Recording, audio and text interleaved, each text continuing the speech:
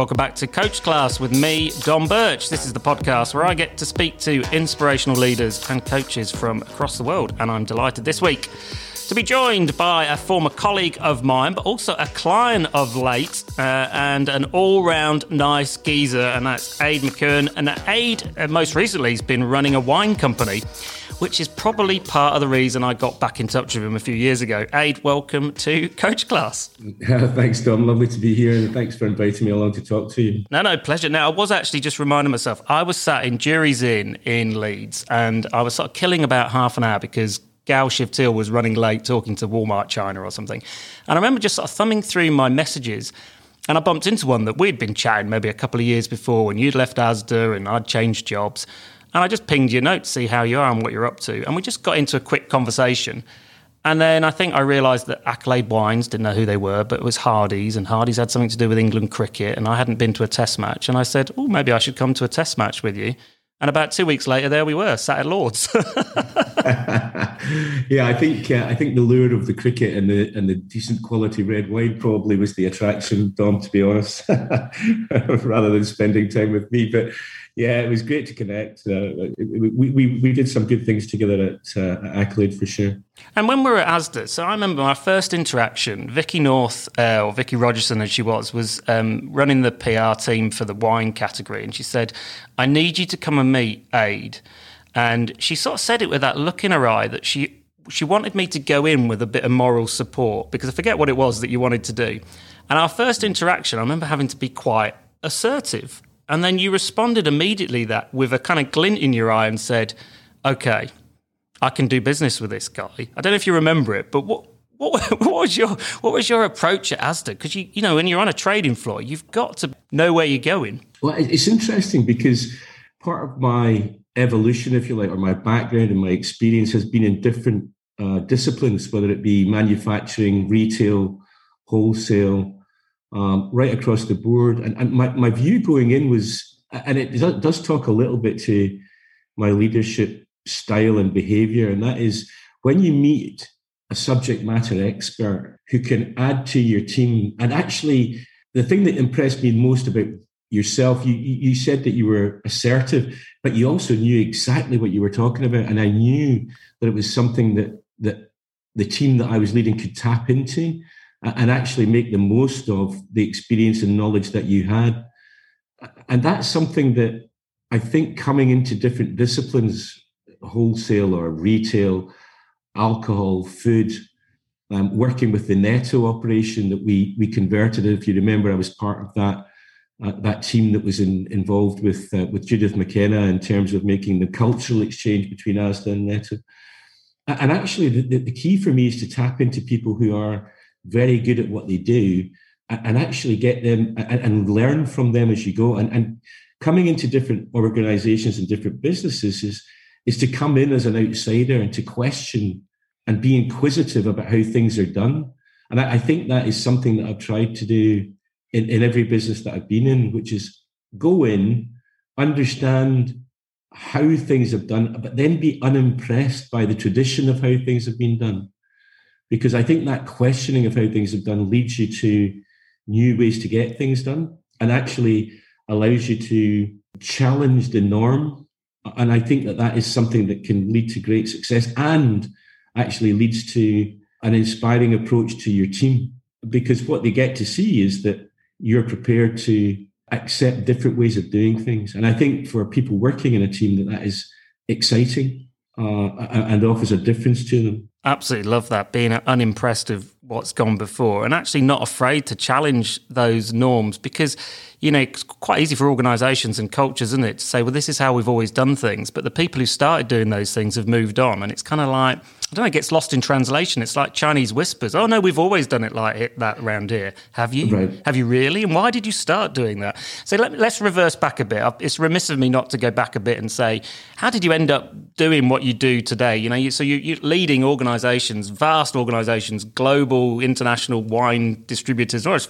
Let's go back a bit. What was Aid McKeon's sort of starting point? What was your first rung on the ladder, and what did you learn from that? Obviously, you can tell from the accent, or your people listening to this will tell from the accent, I come from Scotland. My background is Glasgow, and actually brought up working in a family business. We had retail outlets, which sounds very grand, but we did a set of shops that my dad and his family owned.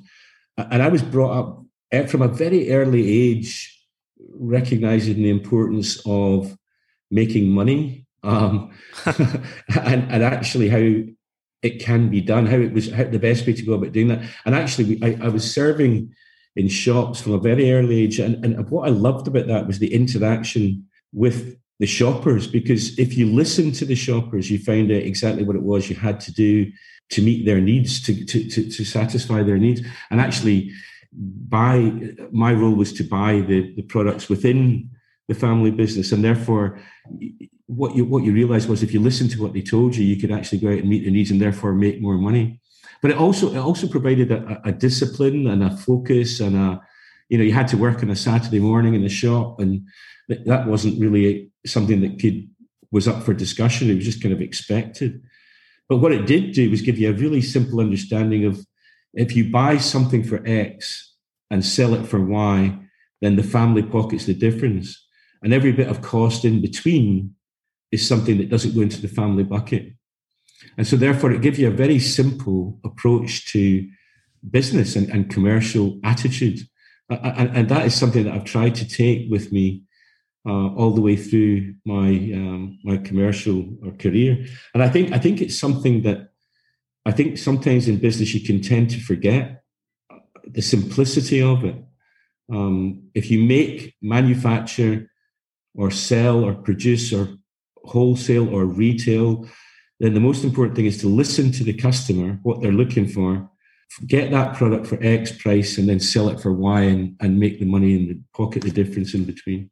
And I guess the other thing you learn when you're working in a shop, or especially a family business, is that, you're 16 or whatever age you are, and you're having to communicate with people who are older than you, smarter than you, harder than you, and you've got to find a way to flex your style while still being you and having your own personality, your own voice. But actually those skills, and you see it sometimes, don't you, in business, when you get a 17-year-old coming in to do work experience, and they look like a frightened rabbit in the headlights. Even the telephone ringing scares the living daylights out of them.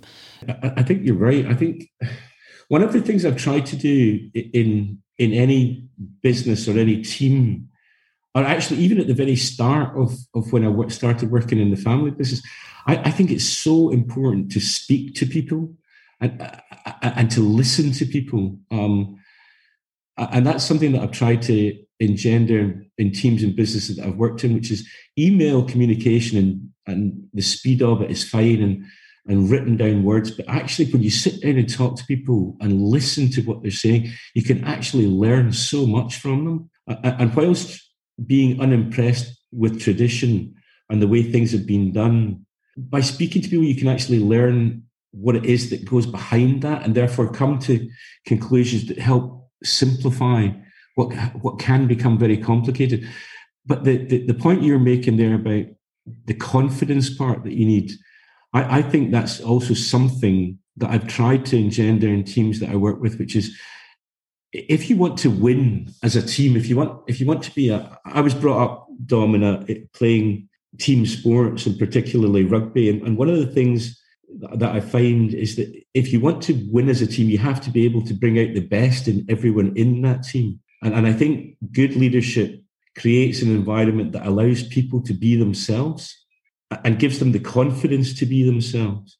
But I think any organizational leader, or any leader in any organization, needs to have the ability to be themselves first, because that allows people around about them to see that being themselves is okay. And therefore, one of the things I've tried to do, I'm not necessarily a very formal person, and I've in a corporate existence, sometimes that's a bit tricky. And I guess that's similar for yourself when you've worked at Asda and bigger organizations. That confidence in yourself to be yourself is something that I think a leader has to engender in the team and the people around him. And also, I guess it's that thing about knowing when you can be your full, outgoing, taking the mick self, and when you just need to rein yourself back in because that might lose people. It's like reading the room, isn't it? I remember when we used to come down to Surrey and, and one of the things you did brilliantly was, you wanted me to be there in the team, sat with the team, helping some of the team, right at sort of quite a tactical level to some extent. And then you'd just say, Dom, I want to speak to you for cut out an hour. Can you just come in? And we'd just sit and we would talk. And you just ask me questions and you just go, but what do you really think? And because we had a decent relationship at Asda, I remember we sit in the room at Asda, and it might be the odd F and Jeff was used in our colourful language backwards to one another. But what I think you quite liked was somebody cutting through the noise and just saying, tell me what's really going on. Help me understand what's really going on. For sure. And I think one of the things there's a number of things in my business existence that I've tried to put in place with people and or situations and problem solving. And that is an approach which I used at Asda, because when I came into retail, obviously I didn't have any corporate retail grocery multiple experience. And I found it incredibly complicated. You know how, 200,000 people, X amount of 100 retail outlets. And in the role of ambient food director, I mean, you're talking about, 100,000 SKUs. How do you manage that level of complexity through all the different stakeholders that you have within a business? And it talked to an approach that I developed prior to Asda, but I implemented at Asda, and that was when problem solving, the headlines are simple, complex, simple. So start by asking simple questions. Questions that you would ask if you were an outsider, or actually questions that you would ask if you were a child, and be inquisitive, and then get the cut through from people. So ask the simple questions. You spoke there about, I wanted for you to cut through it, and that's something that I really think is valuable in a complex business situation. However, what you then need to do is ask the simple questions, then put in place a complex set of analysis. Analyze what people are telling you, pull together data, information, opinion, fact, hearsay, people's experience, and then make sure that you then spit out the simple answer to things so that people understand what it is that you're trying to do in three very simple, maybe it's three, maybe it's five headlines. So that approach of simple, complex, simple, especially in an environment where you're not 100% comfortable or confident, it is one thing that I've tried to put in place. And that's something that I'd done. That was the reason why when we were talking about putting in place a different approach to social and digital, that was one of the reasons that I brought you in, because I knew that you would help cut through something that the business and or myself didn't fully understand. And actually, if you don't fully understand or feel comfortable with something like that, I think you have to listen to people that can help you get to the answer as easily as possible. What's the best bit of advice that you've had that kind of lives with you, and that you kind of carry with you everywhere you go, or when you get to that point where you go, shit, actually, God, I don't know what to do in this instance. Are there things or people that spring to mind that just go, what would they do, or what was it that I learned in that experience? I worked for a while at a company that you may or may not have heard of, called Accolade, Domecq, which was a big wines and spirits business. And I worked for probably the best leader that I've worked with, and that was a guy called David Scotland. And David was on the board at Accolade Domecq and was the chief exec of the wine business.